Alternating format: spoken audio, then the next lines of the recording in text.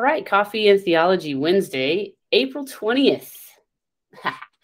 Okay, so it is 420. Yeah, no wonder that was in the ether there. 420, 22. And we have resurrection on the brain because we have just come through an Easter service. We have celebrated the risen Lord. And so today I have a feeling we're going to be in this space of the in-between, the road to Emmaus, the breakfast on the sea, the guys fishing in the sea, Jesus preparing breakfast for them. We see a disciple fishing naked on the boat. He had taken off his robe and was fishing naked. Interesting thing about that little story real quick is just that he puts his robe on to jump into the water and go to Jesus. What the heck? What's that all about? Why do we all of a sudden see the church having to put on airs?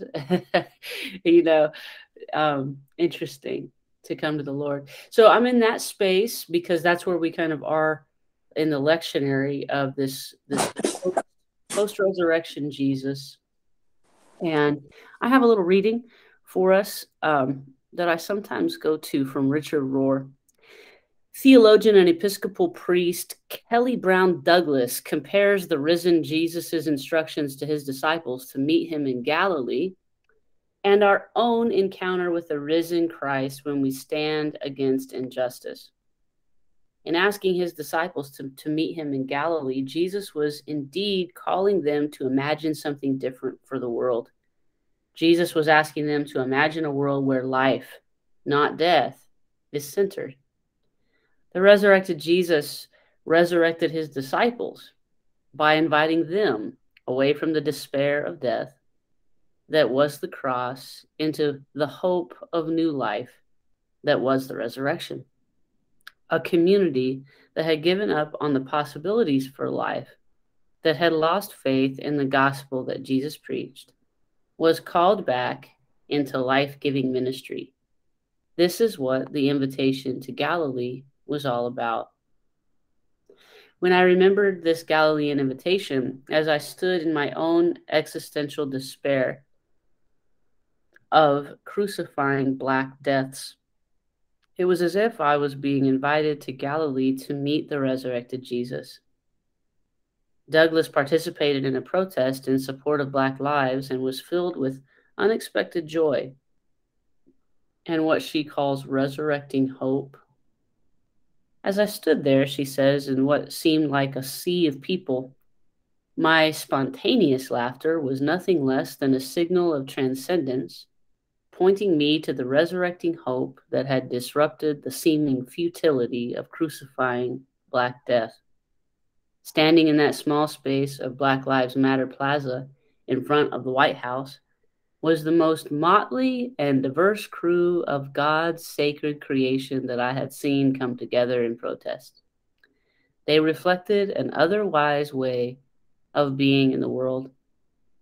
They were Black, white, brown, Asian, non-Asian, Latinx, non-Latinx, queer, non-queer, trans, and non-trans, bigendered and non-bigendered. They were also young and old and everything in between. People were there advocating, each in their own way, for a world that looked more like God's just future, a future where all people were living in the peace that was justice. They were embodying that very future.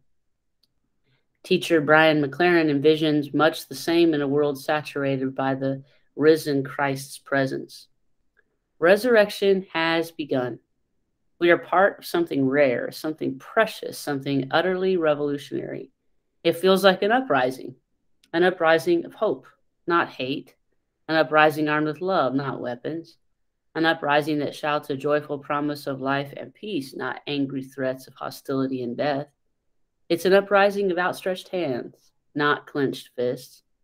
It's the someday we have always dreamed of, emerging in the present, rising up among us and within us. It's so different from what we expected, so much better. This is what it means to be alive, truly alive. This is what it means to be en route walking the road to a new and better day. Let's tell the others the Lord is risen. I liked the way that that sounded.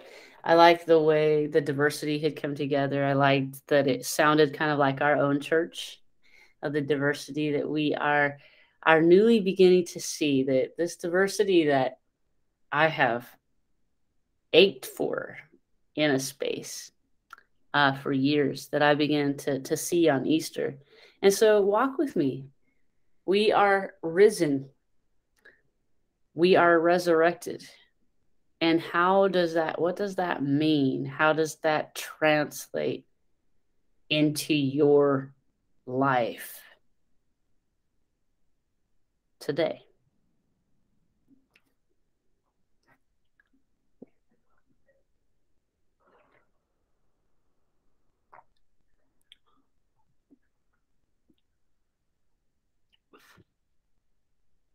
For those wondering if we're having technical difficulties, we are not. We are just simply allowing space. Crickets. That question probably takes a little bit of thought. I'm getting there.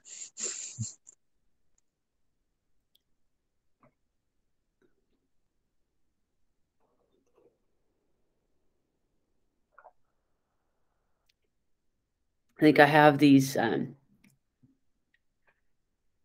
I think we have a life-death life cycle more often than we imagine, and more often than we even want to talk about.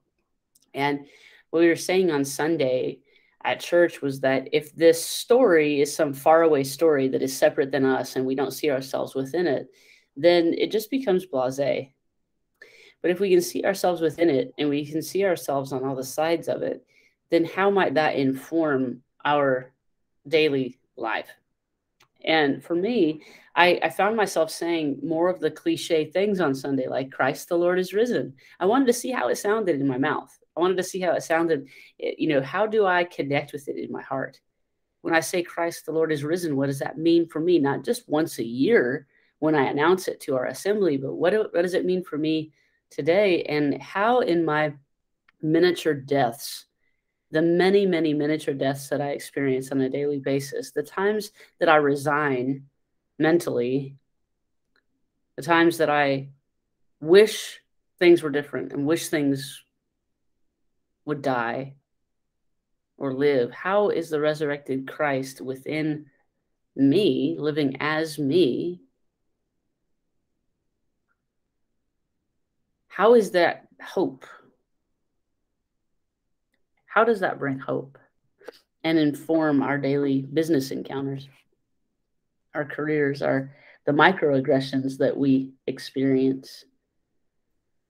I think I'm still figuring that out for myself. But one of the things that stuck out to me on Sunday was when you said to me, when I greeted you that morning and you said, he's risen, that still stands.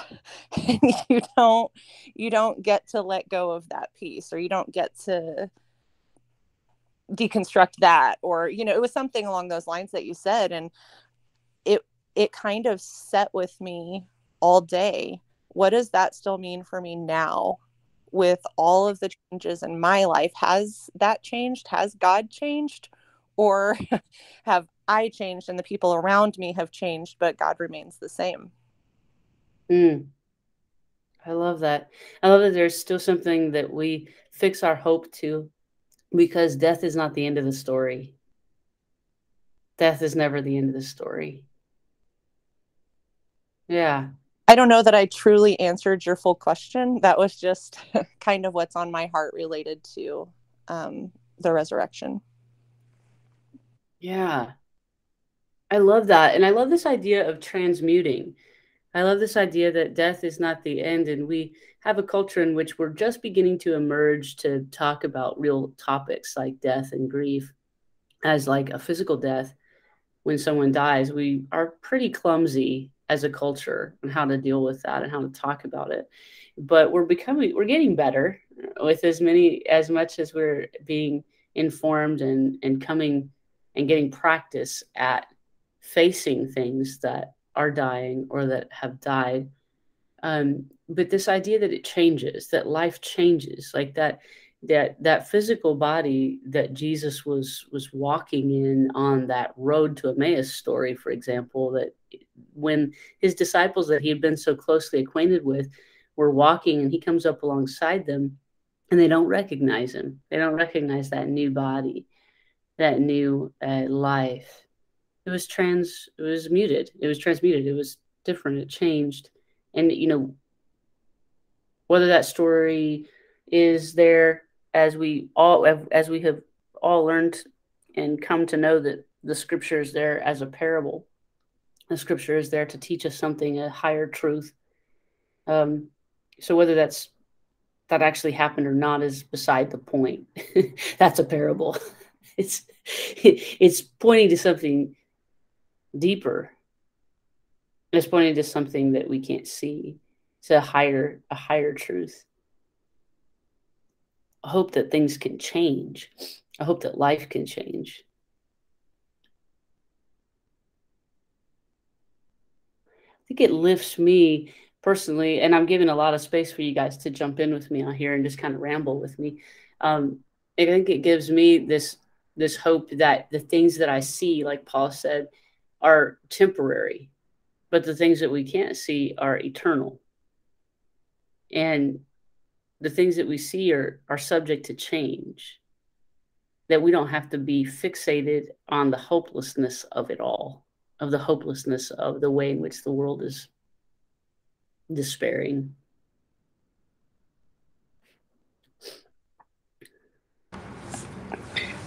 So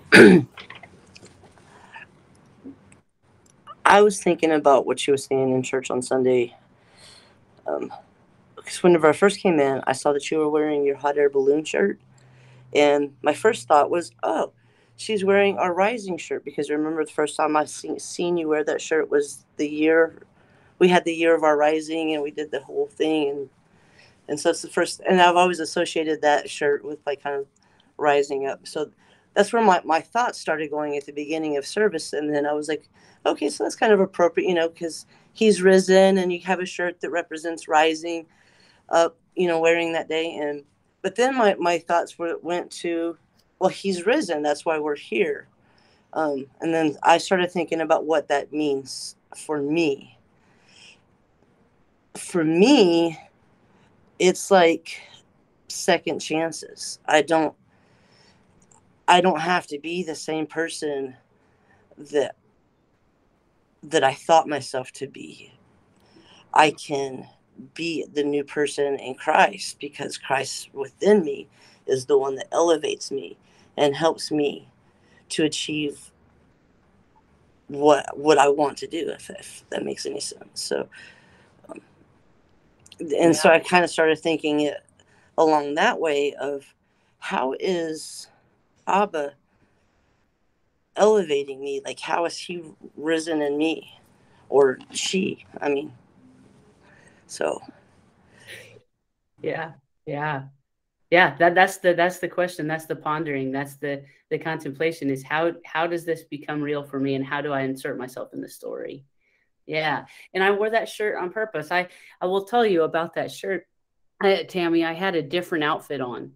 And my wife wouldn't let me go out of the house. She's like, "You're not wearing your Easter shirt? Like, you've got to put your Easter shirt on. Like, you can't just wear some random shirt. You've got to wear the Christ is risen balloon shirt." So I had to go back. I was already dressed and ready to go, and I had to go back and put it on. So I'm glad that it was meaningful. Is that full forever? I hope I don't. I hope my body doesn't change too much over the years, because we'll have to just keep wearing that shirt for get another one. 20 years from now, it has a few patches and stuff.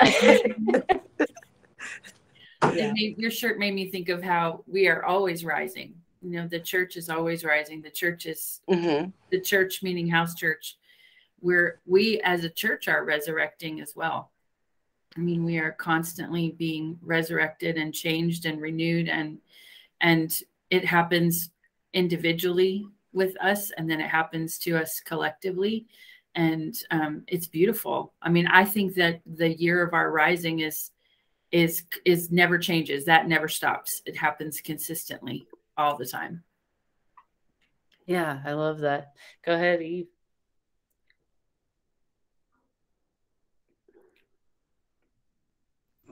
Yeah, hi.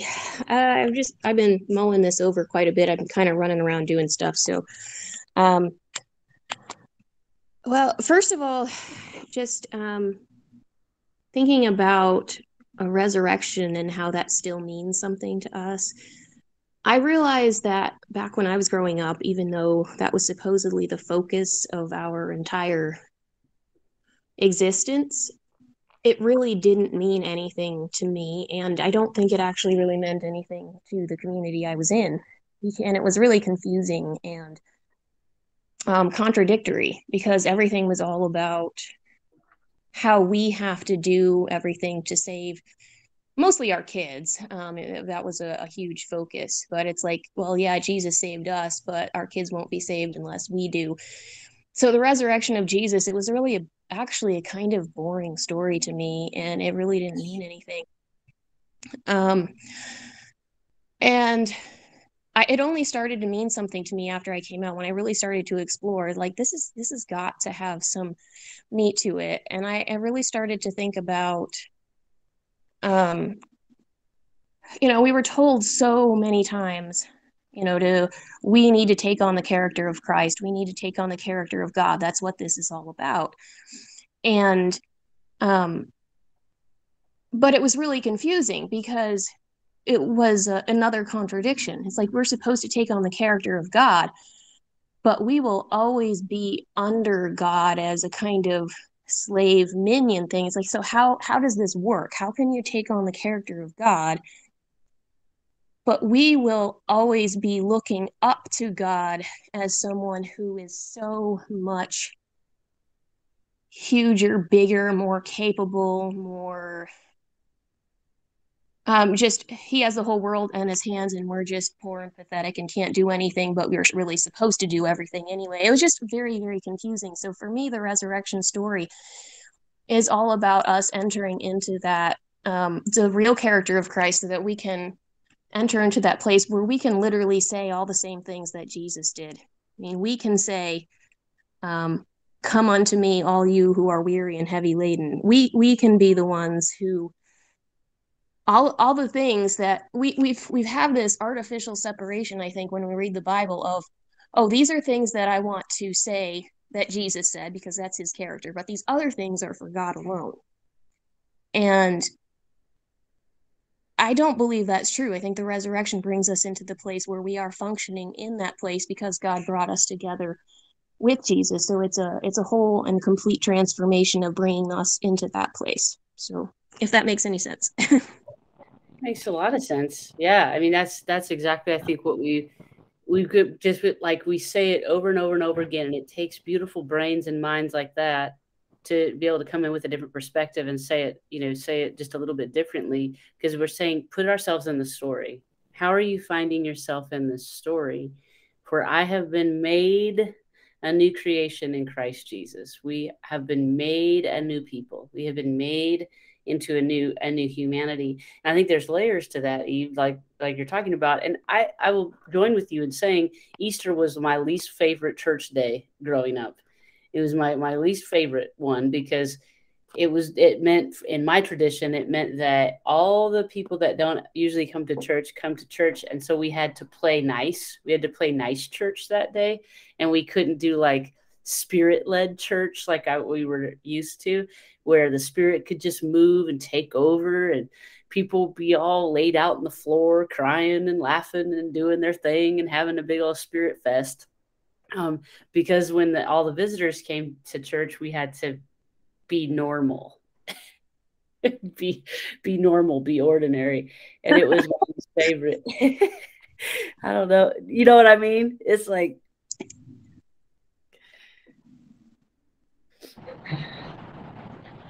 I'm nodding, but I realize you can't see me. Yeah. So I think that I've come to love the Easter day. Go ahead, Tammy. Oh, I was just commenting on your comment, that I used to purposely miss church on Easter and Christmas because I would go all year long, and I didn't want to have to deal with the people that didn't want to go all year long. Yeah.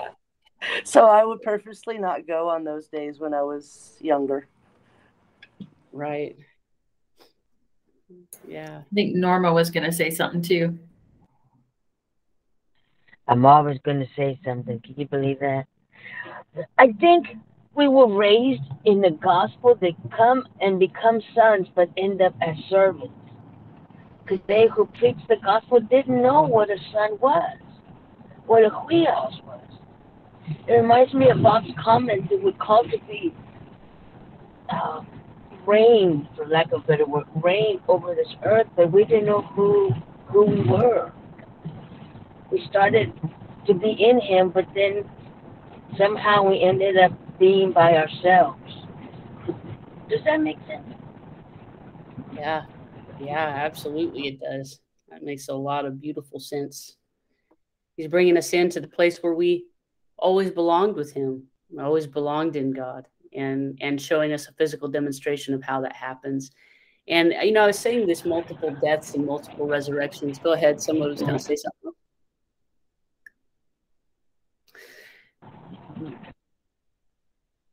This happens to us over a macro level, because I believe that all of humanity has been made into a new creation. Yes. Like we're in a new era and a new day.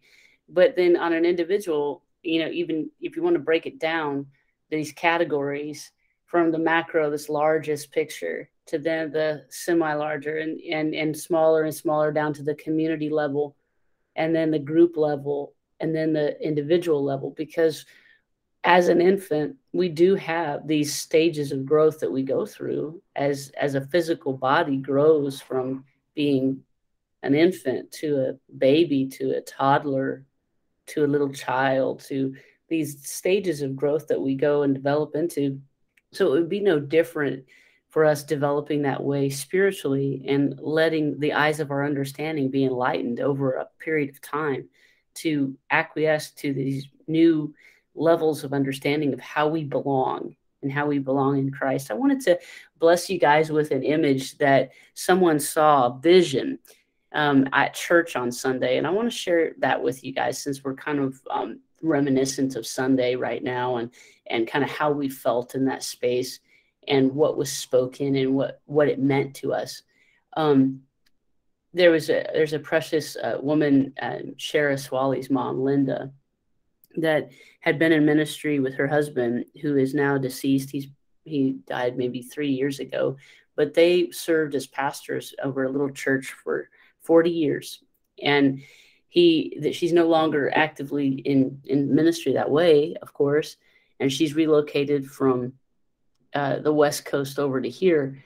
And she connected with us a few months ago and is really plugged in with us and has been such a beautiful prayer support for me, and just a sweet, sweet woman, just seasoned in the word and seasoned in life and spirit, understands the church life. And she was sitting there afterward, and she had hurt her leg, so her leg was propped up on a chair, and she asked me to come over. She said, "Come over here. I want to tell you what I saw."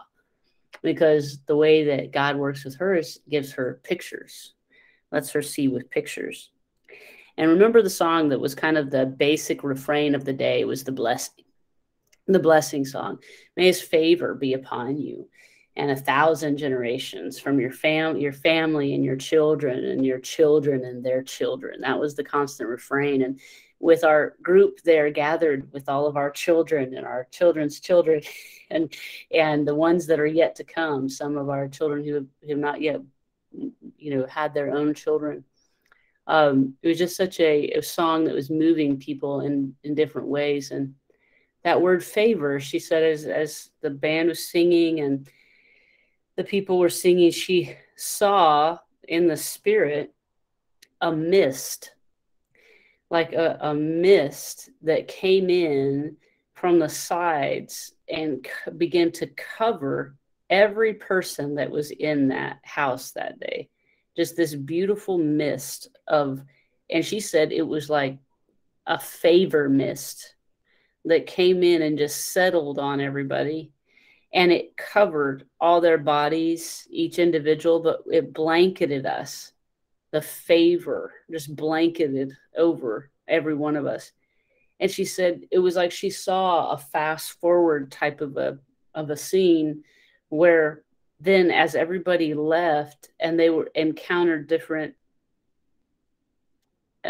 experiences, negative experiences, it was like it couldn't penetrate that favor mist that had fallen and just blanketed everybody in that space.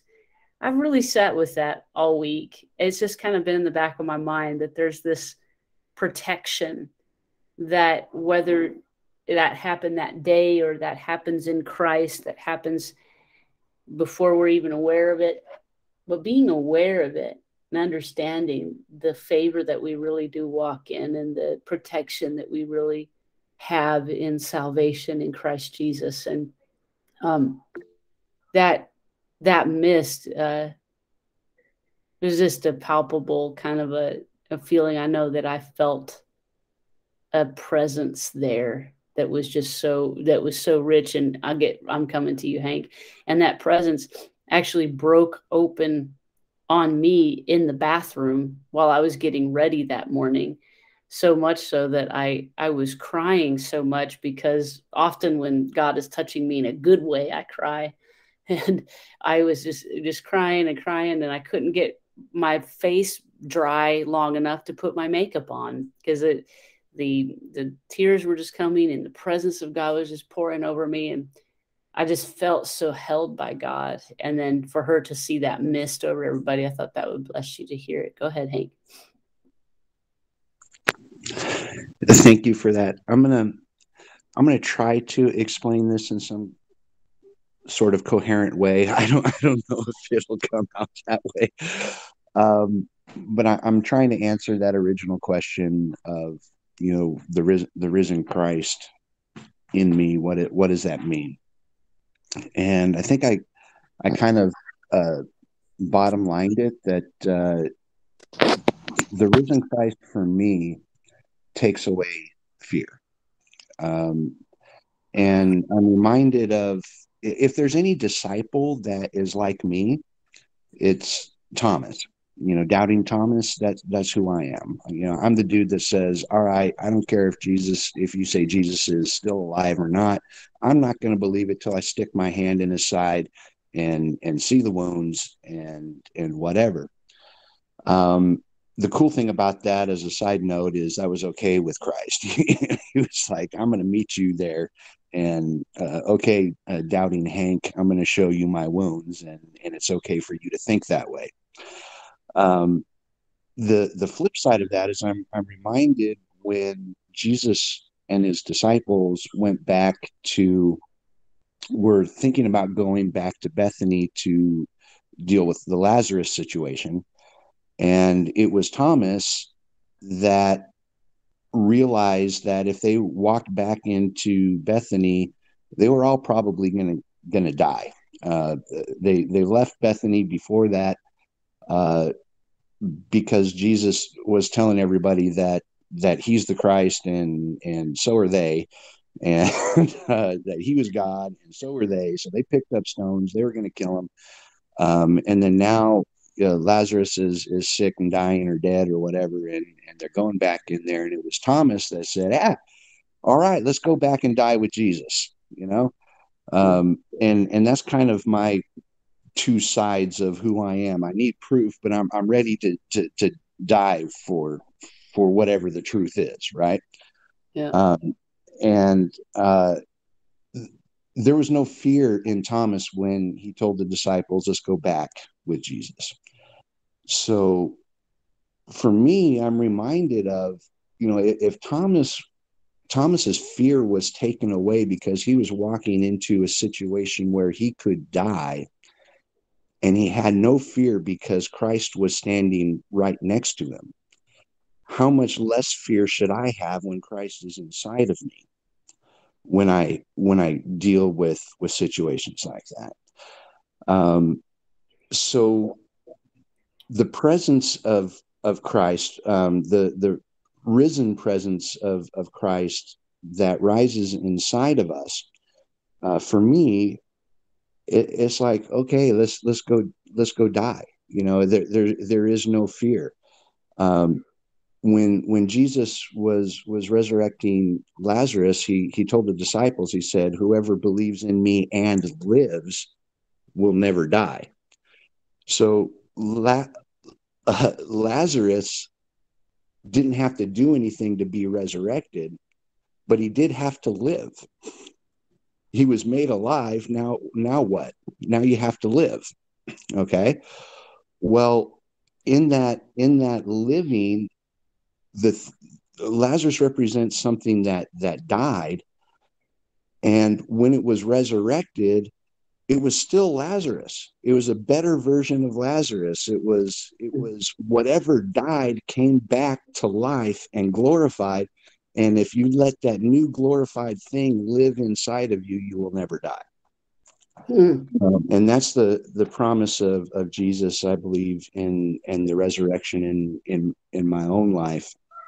As I choose to live, as I choose to walk out the tomb, as I choose to let the thing that died enter into that new resurrected, transmuted life, whatever died before will never die again, and whatever is new will be there forever. And for me, it's like, why? Where is the fear in that? There is none.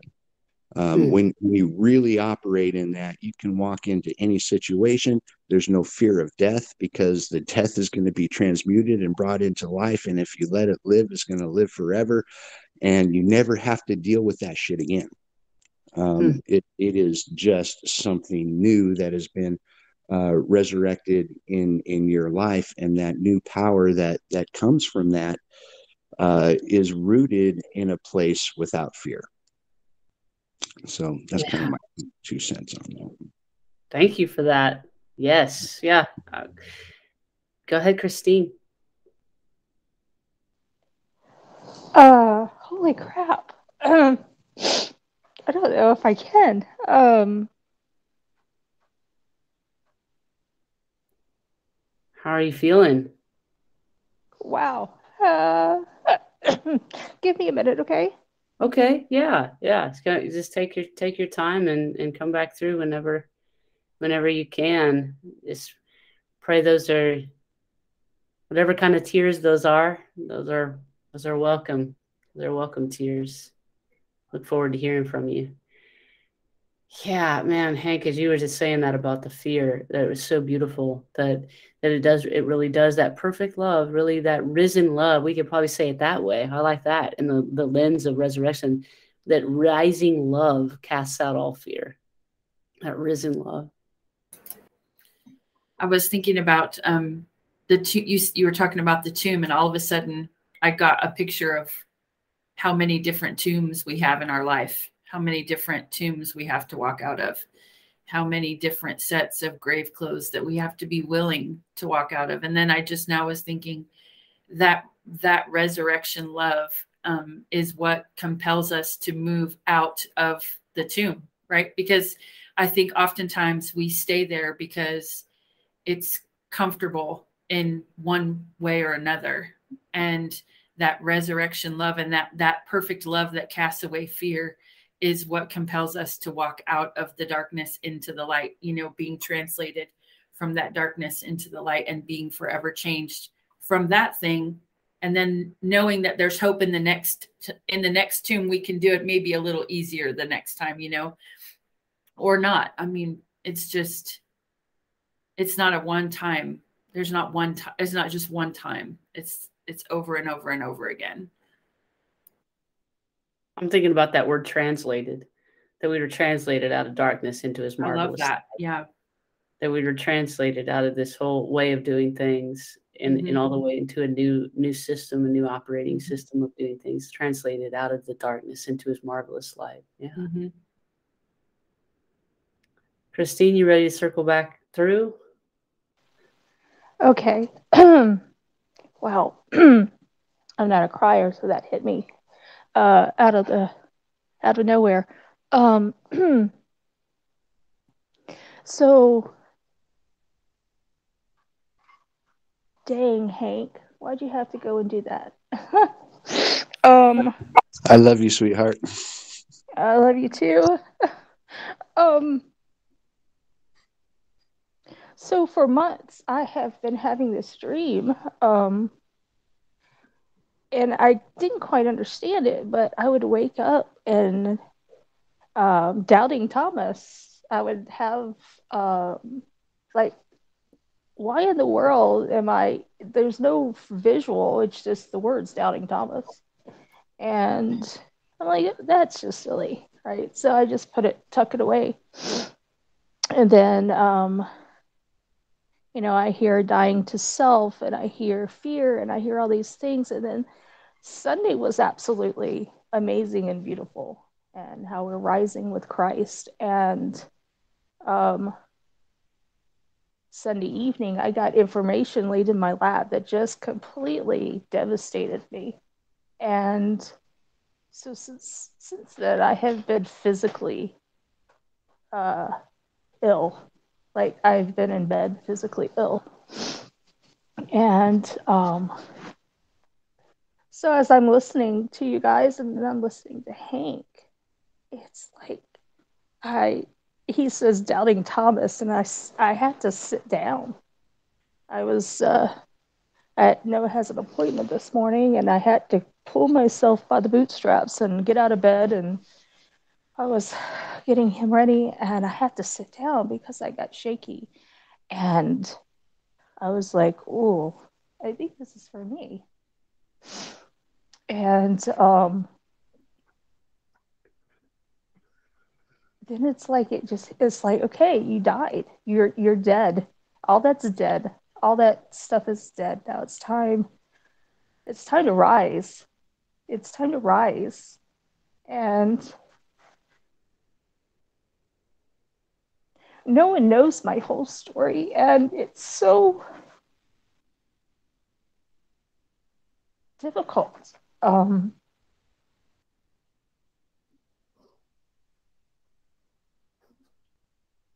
And I'm crying, not sad tears, but happy tears of thank you, Jesus, that I have that. I have a community and a family and of believers that I know are going to come up beside me and just I can't even look at you guys on the screen right now because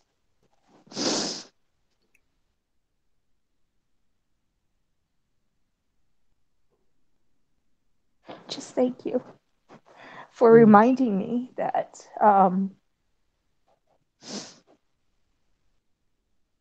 there is beauty in the ashes and that Jesus is alive and he did rise and he does rise every single day and he does prepare a way for us and that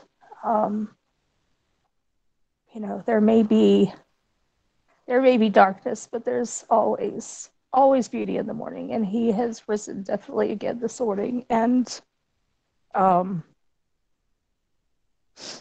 I'm okay, buddy. Mommy's okay. Mommy's okay. Thank you for the hugs. Um,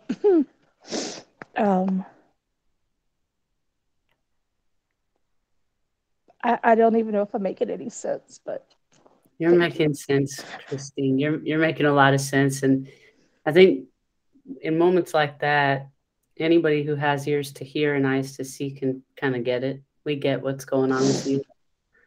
That happens to each one of us every now and again, and a lot more these days, I think, where tears are the primary communication tool.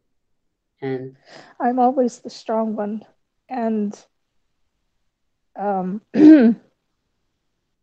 something really broke in me Sunday, and I realized that I'm not. And I want to correct that just. I want to say something just a little bit to you there. You're actually stronger today because you allowed yourself to be broken open. You still are the strong one, and you're stronger because you're actually tapped into a strength that's not your own. It's God's strength, and we can see it and feel it. We can feel the difference. Whatever the information was that you received on Sunday, that's one thing. But what it did for you is allowed you to tap in and to break open into a different realm.